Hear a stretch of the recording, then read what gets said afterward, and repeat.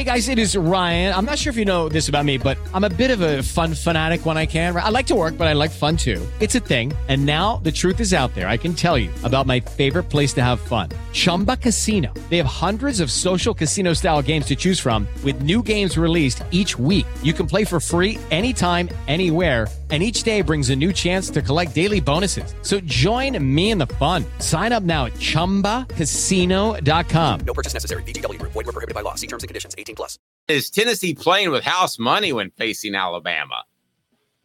Caleb, I'm going to keep my mouth shut and not say anything.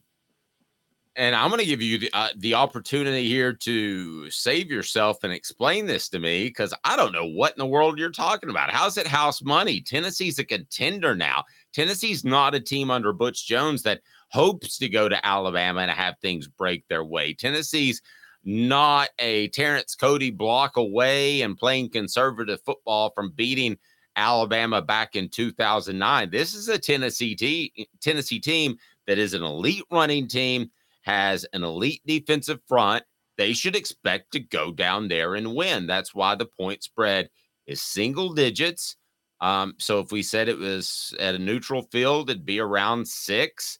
No, I don't know where you're going here, to be real honest with you, but you're a great programmer, sir. And I want you to tell me where you're going here, because this ain't house money. Tennessee expects to go down there and win. And I got a sneaky feeling they win.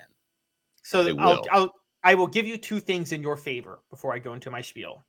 The two things into your favor are losing at Florida took away a lot of the house money for this game, because it makes, obviously, when you lose, the next big game becomes a heck of a lot more important than it would have been. The other part is, with Brock Bowers being hurt at tight end, the SEC East race is a lot more open than it may have seemed at the beginning of the year.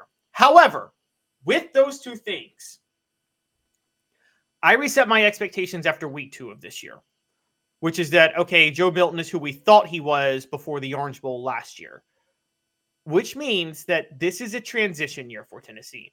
The focus of Tennessee is to stay above water and stay relevant in the top 25 rankings so they don't hurt in recruiting.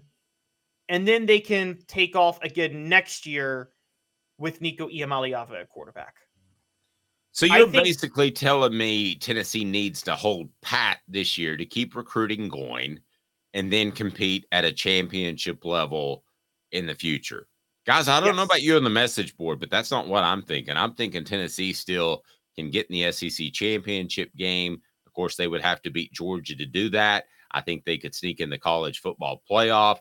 I still think all those goals are on the table. You and I have a slightly different mindset. I see where you're coming from, but you're in old school Tennessee land, Caleb. You got to get in new school Tennessee land. This is compete for championships year in and year out. Georgia doesn't say, oh, you got Carson Beck this year, so it's a year of transition. If you want to go back to Alabama this year, doesn't say, who the hell's the quarterback going to be? This is year of transition. You don't say year of transition.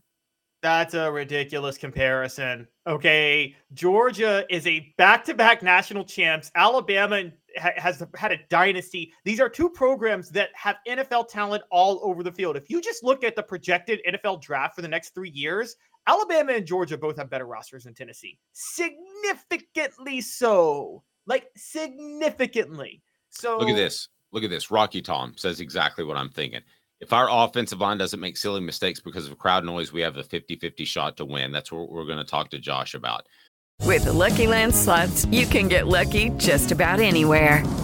This is your captain speaking. We've got clear runway and the weather's fine, but we're just going to circle up here a while and get lucky. No, nothing like that. It's just these cash prizes add up quick. So I suggest you sit back, keep your tray table upright, and start getting lucky. Play for free at LuckyLandSlots.com. Are you feeling lucky? No purchase necessary. Void where prohibited by law. 18+ terms and conditions apply. See website for details. I'm telling you, this team, they may not be the same as they were a year ago, but this team is competitive because of their defensive front seven and their ability to run the ball. This is not a Tennessee football team that is still trying to climb the ladder. The ladder has been climbed. You know what I mean?